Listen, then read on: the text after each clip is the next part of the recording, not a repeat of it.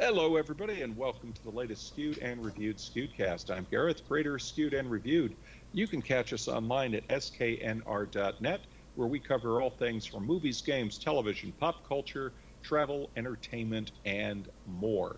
You can also catch us online at Pinal, Pinal Central.com, keyword skewed, where you can see our gaming reviews for a network of 20 newspapers and 12 newspapers in 20 markets.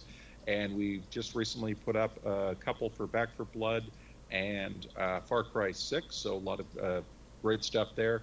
You can catch me each week on BJ Shea's Geek Nation on KSW FM. We have the simulcast on our page. The next episode will be up Friday morning. And of course, we have Skewed and Reviewed the magazine. And we're working on the new issue with the holiday gift guide now. And of course, we're syndicated.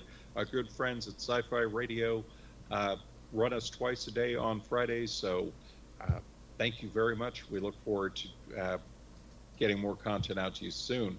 Now, thankfully, we have somewhat of a normal schedule, and we were able to get Michael and Justin and I all back, all in the same place at the same time, where travel, screening engagements, and other events weren't contradicting. And we have a lot of stuff to cover, so let's get right to it. Justin, you wanted to talk about a look at Elden Ring, so tell us what you thought and what's going on. Yeah, so there was a little bit of a surprise event today where they showed off about 15 to 20 minutes of gameplay from the upcoming video game Elden Ring. It's from Software, famous for Dark Souls and Sekiro: Shadows Die Twice. Um, it's just kind of surprising because it was a little bit random. This was the kind of demo that you would kind of expect at maybe a Sony event that happened maybe a few weeks ago, or at a convention. But it was kind of like its own thing. They just kind of this morning they're like, hey, we're showing off Elden Ring, and yeah, I mean, if you've played other From Software games, it mechanically it looks very much the same. Um, same kind of gameplay style as Dark Souls, but there's some kind of notable new features. So I mean, we all knew it was going to be open world, so much more open world than Dark Souls, which sort of more has a Metroid style structure of kind of like interconnected zones and stuff like that. But this is definitely very open world that you can essentially summon a horse at will, and ride along, and there's NPCs kind of just walking about and kind of minding their own business. Some will attack you, some won't. Um, Looks like it has a very kind of interesting kind of fantasy world, kind of like Dark Souls. But it looks really good. It looks kind of like they're little branching a little bit out of their comfort zone. It really reminded me of because Bloodborne and Dark Souls and even Sekiro to a large degree all have a very similar kind of larger structure. But this looks kind of like they are kind of taking the structure of a very open world kind of game that is very popular, Breath of the Wild or Skyrim or take your pick, and they're kind of applying what they're really good at to that kind of framework. So it looks very good, very interesting. I mean, same thing kind of that you would expect. You can go through dungeons, play it co-op.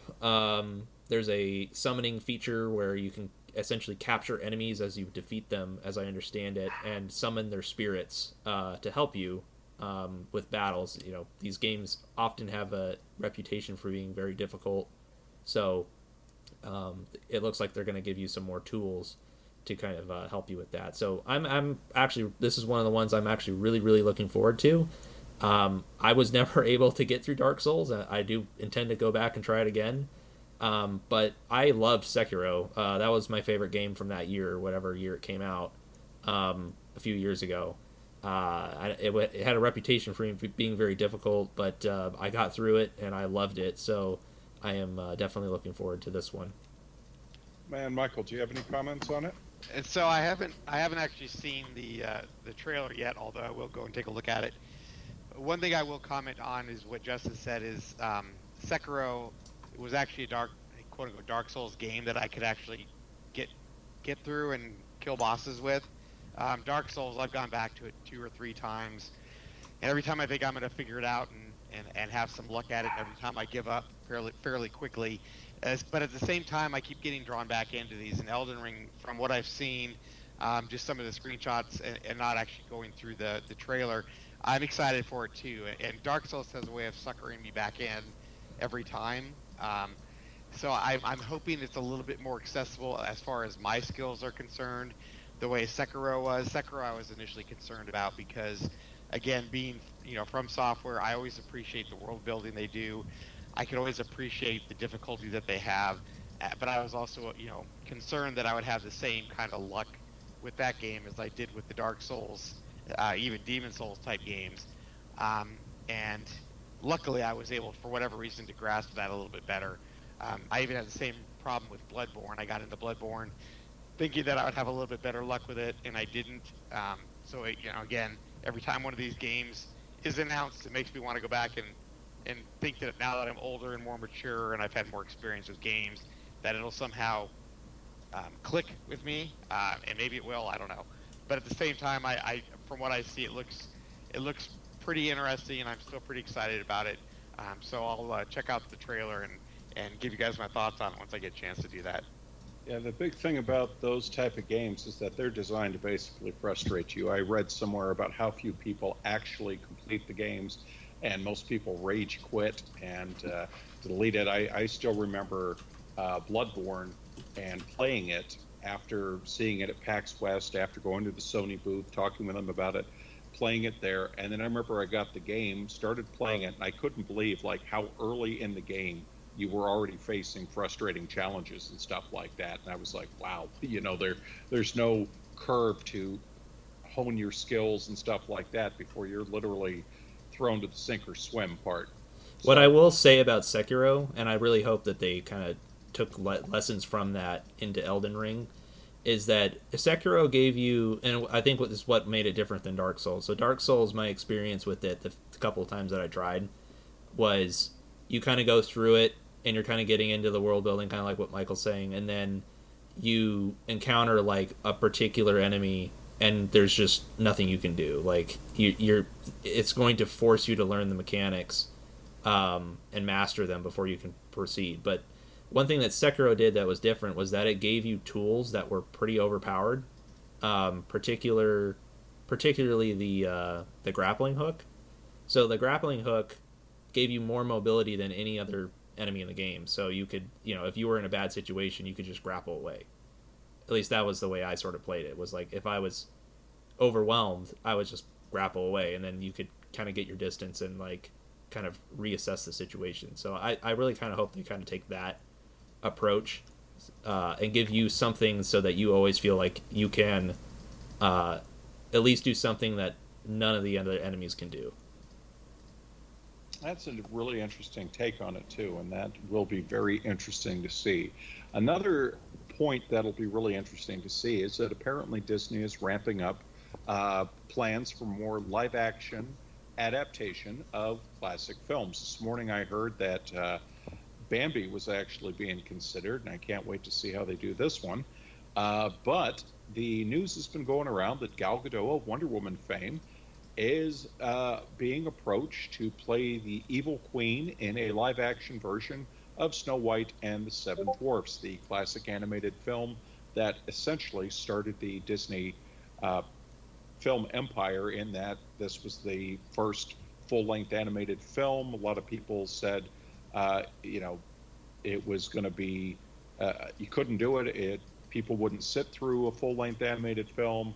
Disney sank almost everything he had into making it happen, and a lot of people said that it failed.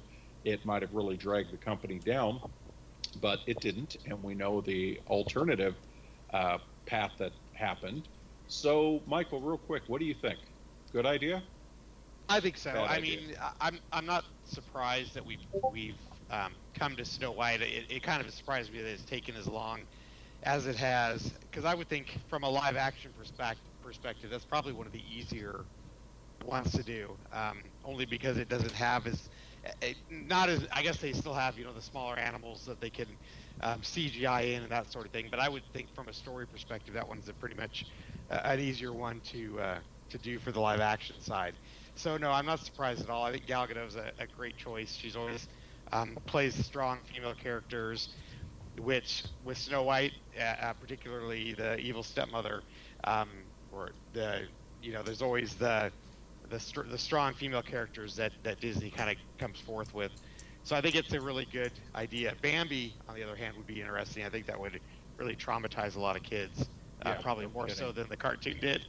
But yeah, I think it's not surprising that this is kind of their next choice. So it'll be interesting to see, the take on it, since they always kind of modernize these a bit and make them a little bit more palatable for the time frame. So I think it'll be a really interesting take to see where they go with it.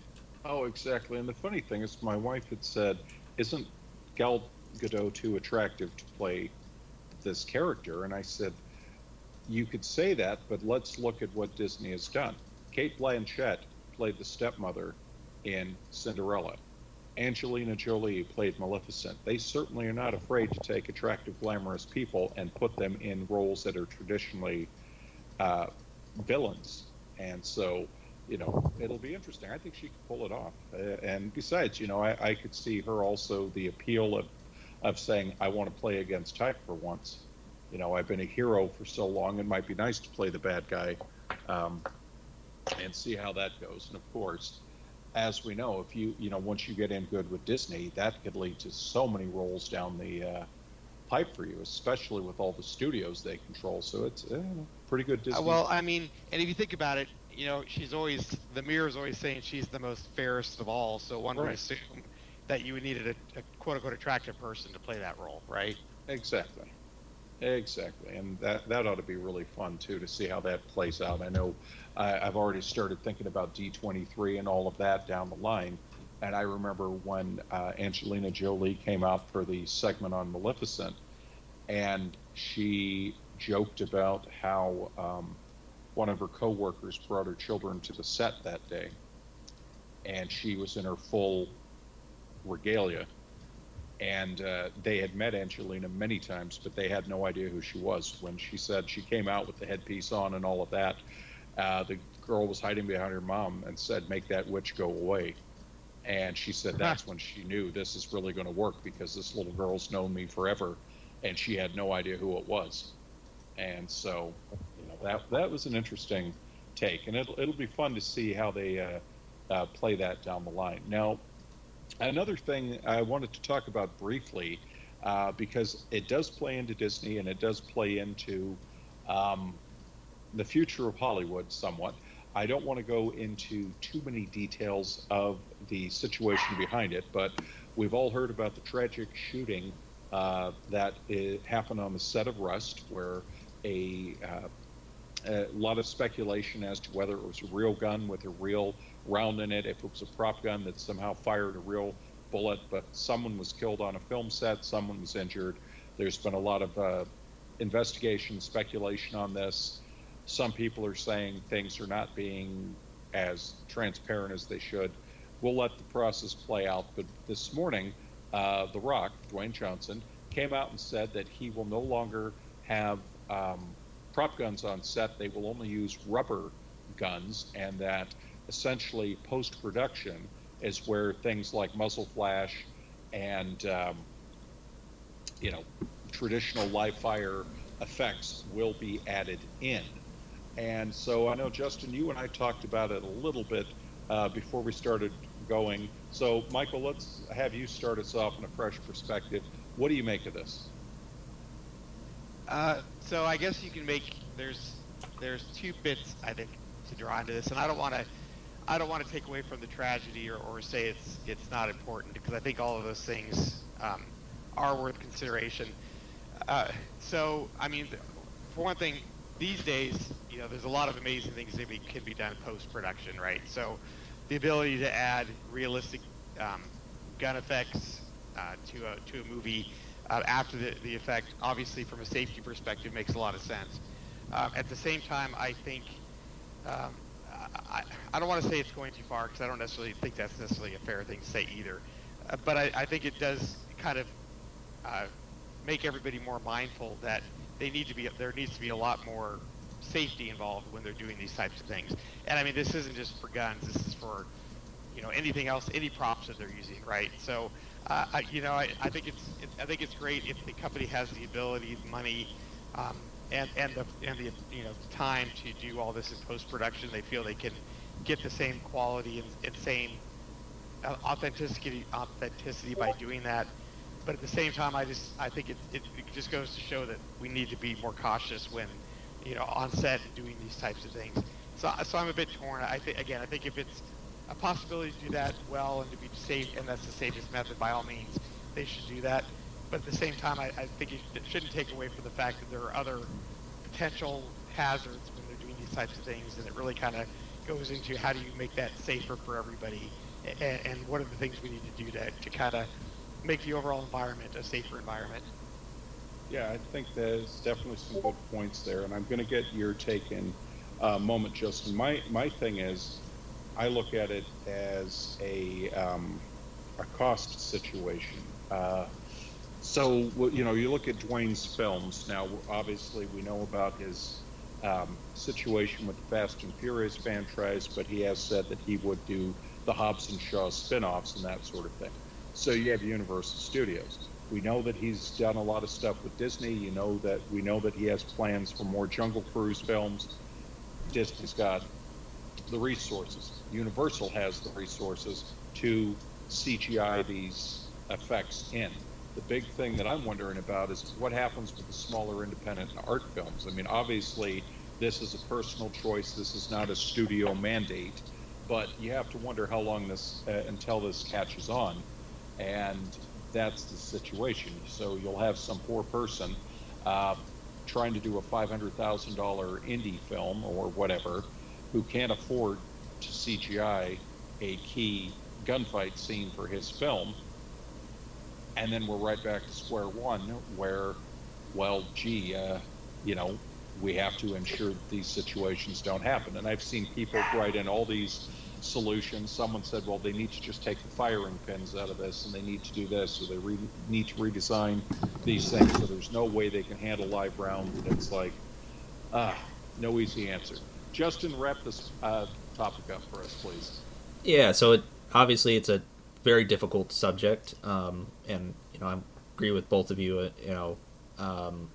It's obviously a horrible tragedy, and it definitely should not have happened. But every action you do has trade-offs. Like if you make any sort of change, so yes, it's certainly if you have only rubber props, it's certainly going to be safer. But it comes with trade-offs, like you said. Like I think both those points are really good. That one, you have a cost problem that Dwayne Johnson might be able to do this, but not everybody else will be able to. But also there's another thing too that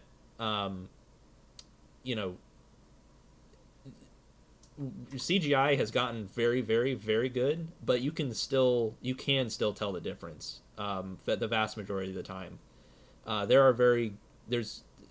It's very rare that you cannot tell at all that an effect is not CGI or not. So I think there would be a trade-off there. I think certainly they could definitely get close, and I think people should be maybe open to the discussion that maybe if the quality of effects goes down, maybe that is worth it for safety purposes. However, the other thing too, at least about this particular situation, is that there are already very good safety standards and protocols in place. Obviously, the investigation is still going on, and we should let that play out before we make any opine on it too much. But it looks like right now, there was multiple levels of failure of those safety protocols, and I'm a big believer that you should have standards, and if those standards aren't followed, then there should be consequences, and that's really kind of the step we're at now. I think the way that this is playing out is the way that it should play out, where if a horrible tragedy like this happens, do an investigation, find out if there was some kind of failure where someone is culpable or like has some sort of responsibility that was failed, and they should be held responsible for that. That's kind of where we're at right now. I don't necessarily think we're at the stage where this requires like a wholesale change in the industry. If it becomes a pattern, then certainly it does. But I guess the one thing is that it is exceedingly rare that something like this happens, and so it does show that the protocols, I think, do work. It's just they failed in this particular on this particular set very tragically. Yeah, I mean, and that's the point that I agree with too. Is if this, and I don't want to say if this becomes a trend, they need to do something. Obviously, investigate what happened. If it happened because you had somebody who was not following protocols, then that just means that you need to reinforce those protocols. I understand that you have, two people that are supposed to check the gun. Maybe you put a third person in place if you're really concerned about it, or if you're in a type of movie that has a lot of guns. I think of like a John Wick or something like that, where there's a lot of potential for failure to occur, and maybe you tighten those things down. But I'm also one that I don't think, you jump to make changes because of a tragic accident that occurs, and all of a sudden everything you've been doing for the past, 30, 40, 60, 100 years isn't valid anymore. And yes, we talk about there are other actors who have famously died because of this. This isn't the first time this has happened, but if you think about all the movies that have been made over the past 100+ years, and you take that into account, maybe it's less of a big concern to jump at right now, and maybe it's more about enforcing the rules on set and ensuring people are following those rules, and if they're not, taking care of this, taking care of it at that level. Again, I understand death is involved. I understand that it's a tragedy. I don't want to say that our movie going experience is more important than somebody's life, but at the same time, I think we need to, instead of jumping, to make changes, we need to understand why they occurred and see what other options there are and how to prevent it. Absolutely. Now, moving on to another topic that dropped this week, and this one was a bit of a surprise because with Disney Day coming up on the 12th for Disney Plus, a lot of people expected to see something then, not now, but we got our first look at the Book of Boba Fett, which is ready to drop on Disney Plus starting first episode December 29th. Justin, what did you think?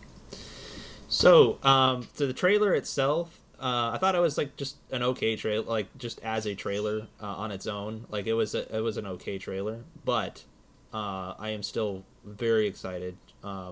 If nothing else, just because I really like the actor that they have playing Boba Fett. He's played Boba Fett for a very, very long time. I really liked him in The Mandalorian, and I'm very eager to see what they kind of do with him and the story. So I'm definitely looking forward to it. And Michael, your take, please. So this is going to be obscure, but in the very beginning of that trailer, that big spider thing that they show in the beginning, for those who don't know, that's Bomar Monk, a very, very, very side character who was in Return of the Jedi. The reason that struck with me in the very beginning, he was also probably the last mail-away Star Wars figure that I got, and I think that was probably in 1998, somewhere around there. Oh, wow. But anyways, that's when I saw him, I got excited, just because it's always funny to kind of see these cameos that they show that people are like, oh, that's a scary spider thing, and they don't put the lore with Jabba's palace and some of the other things. So if you go back and Return of the Jedi, you'll see him in the back of Jabba's palace, and the fact that they brought him in for that cameo, I just thought was really exciting. But yeah, I'm excited. I thought it looked really good. Obviously, we've already seen that with The Mandalorian, the quality and the amount of money they're willing to put into these episodes to make them, legitimate Star Wars movies each time is exceptional. So yeah, I'm very excited about it overall. What I found really interesting was, number one, the scene where he was sitting around the table with the Trandoshans and the other aliens. how they were clearly people in costumes and they weren't going CGI, which has caused a lot of people to say there could be some really interesting cameos coming up down the line from all of this. And the other thing to keep an eye on is the creativity of it, going back to Tatooine, and are we going to get to see so much more? And I always find it so funny that for a place that was essentially described as this backwater place in their galaxy, it's funny how many events have been pivotal around that planet. So it's an interesting thing, and it's funny also that you mentioned the mail-away characters. And for those who don't remember, there was a time when you bought your figures, you would clip out the proof of purchase, and you would send, I think it was 5 of them, you could send them in. They would have various offers where you would see a sticker on the figures, and they would allow you to send in 5 proof of purchases by a certain date, and they would send you a figure that had not been released to the public. And I remember the very first one was the Boba Fett figure. And for those of you that may or may not know, this is where they advertised it with the firing rocket pack, and so few of those were made, I think less than 5. And it would take about 8 to 10 weeks to get them. And then the second one I got was Bossk. So I remember that, you waited forever, you'd come home from school, is there any mail, no. And then it came in this little white cardboard tube about the size of a travel-sized toothpaste, and you open it up, and there it was in a plastic bag, and that was like the greatest thing in the world, to be able to get a Star Wars figure in the mail for free, especially one that wasn't in the store yet. So that was, happy times indeed, fond childhood memories. So moving on, let's talk about the next big thing coming out from Marvel Studios this weekend. We get the Eternals, and the word is that despite some people claiming to be indifferent about it, they're expecting a $75 million domestic opening for it. And so, Justin, what do you think? Yeah, so at least in COVID times, 75 million is pretty darn good. I'll be completely honest, I haven't followed the COVID box office for every movie very, very closely, but based on what I have seen, 75 million would be pretty good for for the conditions that the theaters are in right now. And Michael, you have seen the film, and I know the embargo is lifted since you did the screening for us. What do you think? Is 75 million on point, or do you think it's low for this type of film? So a couple of points. This will be spoiler free, so don't worry. I'm not gonna give anything away. Our review is up on sknr.net. A couple of things about Eternals. One, I will say it was one of the Marvel movies when it was announced, and even going to the theater yesterday was not something that I was overly excited about. I didn't have any connection to the characters. Obviously it's a Marvel movie. I was excited to see it, but it didn't top my list of movies that I thought was going to blow me away. And for those who've gone out and looked at the reviews and gone to Rotten Tomatoes, that kind of thing, there seems to be kind of a either you like it or hate it kind of mentality. There was a lot of review bombing too, that just up there hating on it without even seeing the film. Yeah, and it certainly doesn't deserve that. I mean, my wife, who had zero interest but was going with me anyways, loved it, and it was a movie that it felt like a Marvel movie. It was action-packed. It's a spectacle. I mean, the cinematography is outstanding. It's a movie that covers roughly 7,000 years total. It was a fun Marvel movie. So I think that's a realistic expectation. Honestly, it might even do better than that. I do worry a little bit because of I talked to people who were excited about seeing it, and then they're seeing the more negative reviews, and they're like, oh, maybe I should wait or something. But for me personally, being somebody who wasn't all that excited about the characters, wasn't all that excited about the movie as a whole, and being able to enjoy it as much as I did, I certainly think that would be a a disservice to folks who are Marvel fans or who are just big, blockbuster movie type fans to kind of miss out on it. I mean, it definitely had a feel of a summer blockbuster to it, but again, it's witty, it's fun, it's a comic book movie. It's action packed. The stars, I think, did an amazing job. The cast, I think, was well done. And again, maybe those characters won't appeal to everybody, but I think there's enough in it with enough variety that it'll appeal to those who are fans of that type of movie one way or the other. So no, I think it's important, to see how the movies do with COVID, and if it can pull that, then I think that'll be a good sign for the industry as a whole as to what to expect, going forward. Okay, so for trying to put you on the spot here without doing spoilers, there has been talk that obviously from Marvel that do not expect a sequel to the Eternals per se, because it was not necessarily something that they're planning on several Eternals films, but yet characters / the film definitely fit in and expand upon the Marvel Universe. So without giving any details, would you say that's a fair argument, Michael, that it does indeed connect the past with where we all think they might be going?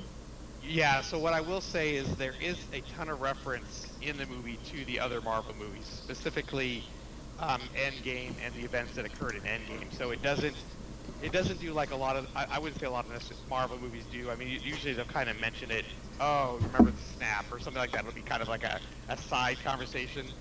This ties a lot of what occurred in previous movies together, and it answers a lot of questions I think that some folks might have.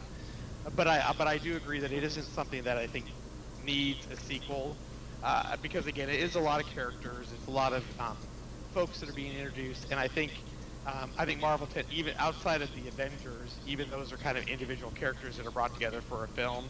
I think this is a lot of characters, but they'll take key aspects from this movie, or maybe key characters from this movie, and insert themselves, I think, throughout the universe. So it's more, I call it more of like a seed type movie, where they'll take the bits and pieces of the individuals that they feel will fit into the other roles, and kind of put them out throughout the Marvel universe.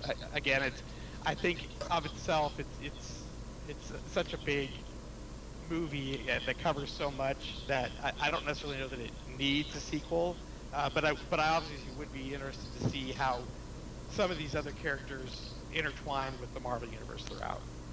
Well, it definitely will be interesting to see how that plays out, because we're going to be getting a healthy dose of Marvel. Let's not forget we're only a few weeks away from Spider-Man, and that is supposed to really flip the switch, kick off this multiverse thing. We've had teases about it. We've had potential little incursions in it. Obviously, WandaVision, that sort of thing, definitely set the stage. So we will have that to look forward to. And then, not too far into the new year, we'll definitely be getting some stuff. So a couple more topics I wanted to talk about. Briefly, Blizzard has canceled their planned BlizzCon Online in February. This was followed a few days later by Overwatch 2 and Diablo 4 being announced as not coming out in 2022 as originally expected. Not entirely unexpected with all of the turmoil they have going there as they try to get their house in order. But what was surprising about all of this is at the same time, we got news that PAX South is basically stopped for the indefinite future, and many people essentially say it's dead in the water. And the reason given from the folks behind it was that it failed to grow. They said that they were able to put on an online PAX East. They were able to return PAX West or PAX Prime to a live show this year. Yes, it was considerably smaller. Yes, we talked about no major people there. It was mostly indies. We talked about how it was essentially like PAX South, which was pretty much predominantly smaller indie companies. But,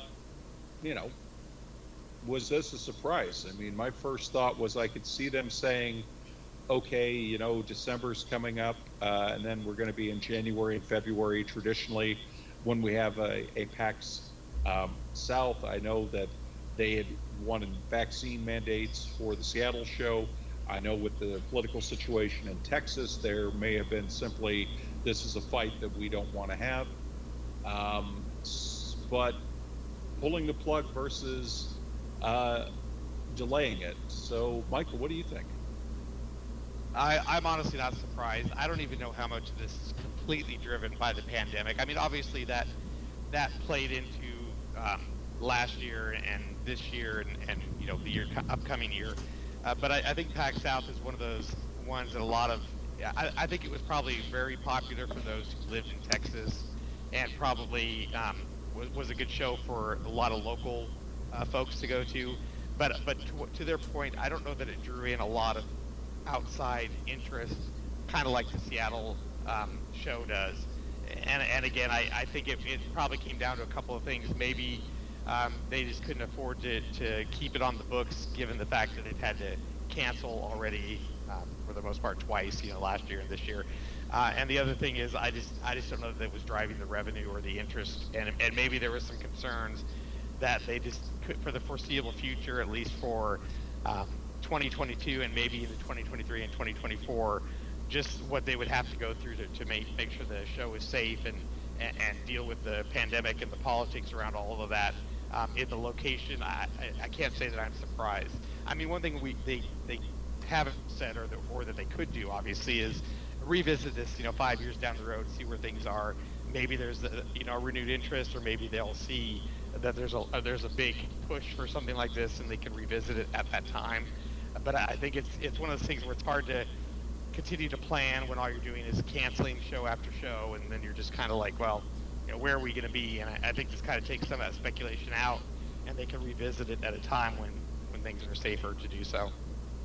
Yeah, I think that's definitely a really interesting point. I think it's also, as we discussed, we had people who were based in San Antonio who would go and cover it, and they had a nice time, but even they had said, it's a lot of very casual, smaller studio games. These are not things that really light up the coverage meter, and I do wonder if, at first you thought, oh, well, maybe that was what their whole goal was to be from the beginning, but the fact that you weren't seeing bigger studios wanting to take part in it several years in was definitely a concern.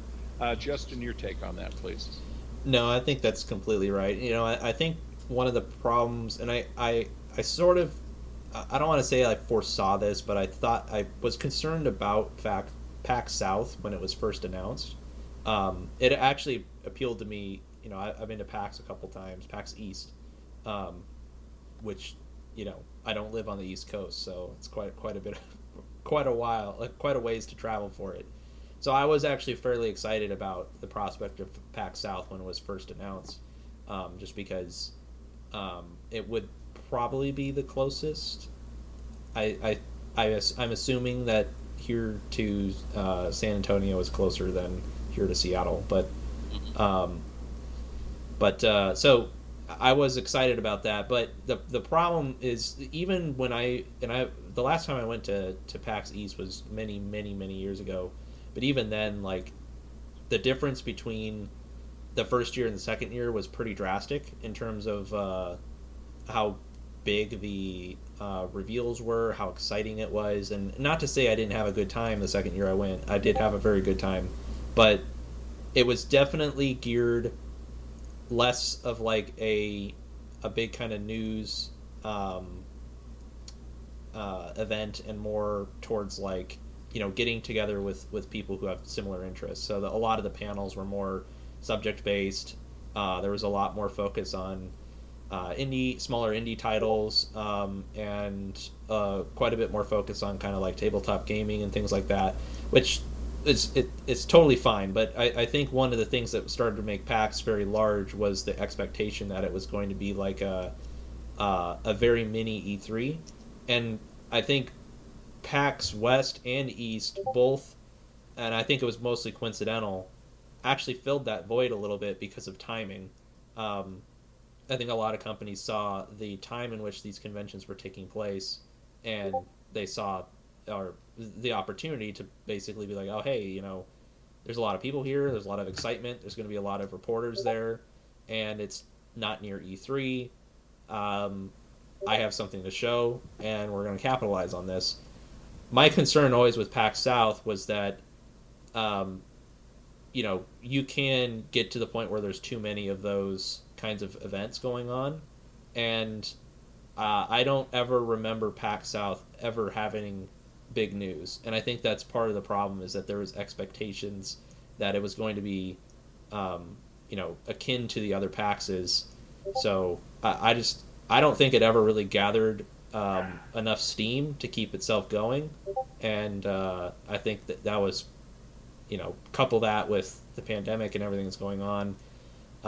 If the guys at Penny Arcade were ever going to cut one of the events, I definitely think PAX South was the one that made sense. Yeah, it definitely is going to be an interesting and changing time out there. Final thing that we wanted to discuss today was that at long last, after its successful launch in theaters and HBO Max, Warner Brothers has finally got around to saying Dune Part 2 is going to happen. And the directors even said there's still hope that Dune Messiah might get made. However, it's going to be a very quick turnaround because they haven't even started production yet, and they're going to be putting it out in 2023. Just to wrap it up for us, what do you think? All right, so I loved Dune Part One. Dune might be my favorite. Yeah, not might be. Dune is my favorite novel. So I was thrilled about this movie coming out. It was has been number one most anticipated movie in my mind since it was announced, especially with the director, and I always butcher his name, Denis Villeneuve. Denis Villeneuve was how I read it, but I've been a huge fan of his work for a long time, so couple those two things together, I was stoked, and it lived up to my expectations. I couldn't be happier. But most of the criticism I see of it is really that it ends. So it does end fairly abruptly, and I think they made the right decision just because otherwise the movie would have been 6 hours long. I would have been fine with that, but most people probably wouldn't. So I was pretty nervous, mostly because the conditions were kind of right for part two to fall apart. Mainly because there was all that fighting about the release of the movie. The director was very adamant that it needed to be a theatrical release, and having seen it in IMAX, I am definitely on his side there. It was partly coupled with the fact I haven't been to the theaters since December of 2019, and this was the first movie experience I've had since then. But seeing that movie in IMAX was one of the most just vivid experiences I've ever had in a theater. So I'm definitely on his side there, that it is a theatrical movie. So there was kind of a perfect storm happening that could have caused Doom Part 2 to fall apart. Mainly because it was releasing simultaneously on HBO Max, and that could definitely eat into the numbers, the box office numbers. Also, coupled with the fact that numbers of cases are not doing great out there, so that also kind of disincentivizes people from going to the theaters. But thankfully, it did good enough that they quickly announced a part two, and they are actually making it, which I think is I'm very relieved and extremely excited because it will complete his vision for this adaptation, which has been really good so far. And I really think that the second part will complete this story, and it's really where most of the action happens anyway. So I am beyond thrilled. Touching on Dune Messiah just briefly, he had mentioned that in some interviews before, that he kind of wanted to make this a trilogy and cap this out with Dune Messiah. And I don't want to get into, I mean, it's a 50-plus-year-old book. but I don't want to get into too many spoilers just in case people are kind of getting into this series now because of the movie. But Dune Messiah is not nearly as long, so I think they could definitely hammer it out in one movie. Also, not nearly as much happens in it, so I think the structure makes sense to me to make this a trilogy and cap it out with Dune Messiah. However, the one issue with Dune Messiah is that it's definitely a different kind of movie, and a different kind of book. And it doesn't have nearly as much action as the first novel. So it would be kind of difficult to film. There's a lot more political intrigue. There's a lot more plotting and planning and things like that. It really seems more like a Game of Thrones kind of thing than like a Lord of the Rings or Star Wars. So it might not be quite as exciting, and to kind of conclude a trilogy on that, I think that would be quite difficult. But if there's anybody that can do it, that he can. Yeah, that's very, very interesting. And Michael, your final take on that one for us. Yeah, so I mean, clearly, and again, no spoilers here for those who haven't seen it, but obviously I agree with Justin. I saw it in IMAX as well, and I honestly think that's the only way to see it. If you don't have an IMAX theater near you, you should definitely try to find the biggest screen you can find that's relative to IMAX and see it there, because that is a movie that it just does not have the same impact if you watch it on TV at all. And I'm not saying people should risk COVID to go see a movie, but I think if you're in that situation where you feel safe to do so, you should absolutely do so. And clearly, it was filmed with the intent of having at least the second half, if not a trilogy. Because I think a lot of people who didn't know or weren't familiar with it, or weren't familiar with the scope of the book, that they probably kind of felt a little cheated when they left. I mean, because it doesn't really, again, it doesn't end, and I'm not going to go into where it ends in part one, but it to say it's a cliffhanger is kind of I think it's a misnomer, but it is something where it just kind of like, okay, what happens next, right? It doesn't have an ending, and I think it definitely deserves that. And yeah, I'm glad they didn't try to push this all into a 2.5, 3-hour movie and make it the entire novel.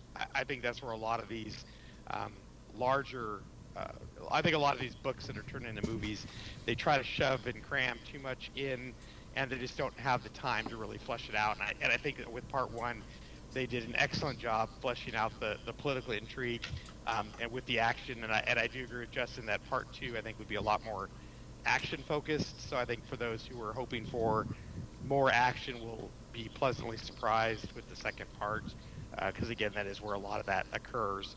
So I'm glad they did that. I felt that they would have to. I mean, unless it totally bombed, I couldn't imagine that it wouldn't get a treatment to a second part. But I'm glad that that's greenlit and that we'll see that coming, because I certainly think it deserves it. As far as Messiah, I haven't read it. I'm not familiar with it as much as I am the Dune as a whole, the novelization as a whole. So I can't comment. But one thing I did note, I kind of like to compare Dune Part 1 to partially like Game of Thrones, right? It's kind of like, say, there's so much political intrigue and stuff going on that they could easily have made it into a Game of Thrones-esque type miniseries or show and fleshed it out even further, and they would have had plenty of material to keep going. So even in its 2.5-hour runtime, I think they easily could have expanded on that more. Again, it would have made it like a 6-hour movie plus. But I think they did well with the time frame with the theatrical release. So yeah, I'm glad they're doing it. I'm looking forward to it. I thought it was certainly one of the best movies of the year. For sci-fi lovers or for those who are familiar with the book, for sure. So yeah, I'm excited to see what the sequel holds. What's funny too is that they did a mini series on Sci-Fi, which was essentially the first 3 books, and it did very well. But I looked at it and said, this is so much better than the 1980s version that tried to, I think, cover too much stuff in the time they had.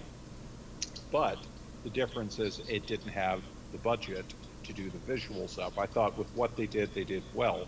But, one of the things for those who look back at the original David Lynch version, he added in things that were not in the book in order to make things a little more smooth with the narrative. And one of those is the whole idea behind the weirding modules, the sound operated weapons that the Atreides came up with that were such a threat to the Emperor.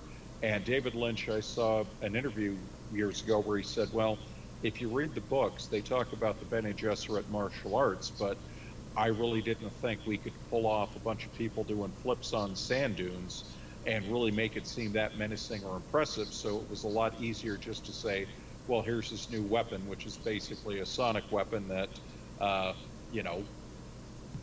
fit into the narrative. And that, of course, like anything else, that throws people off because it wasn't in the book and it's not in the new version.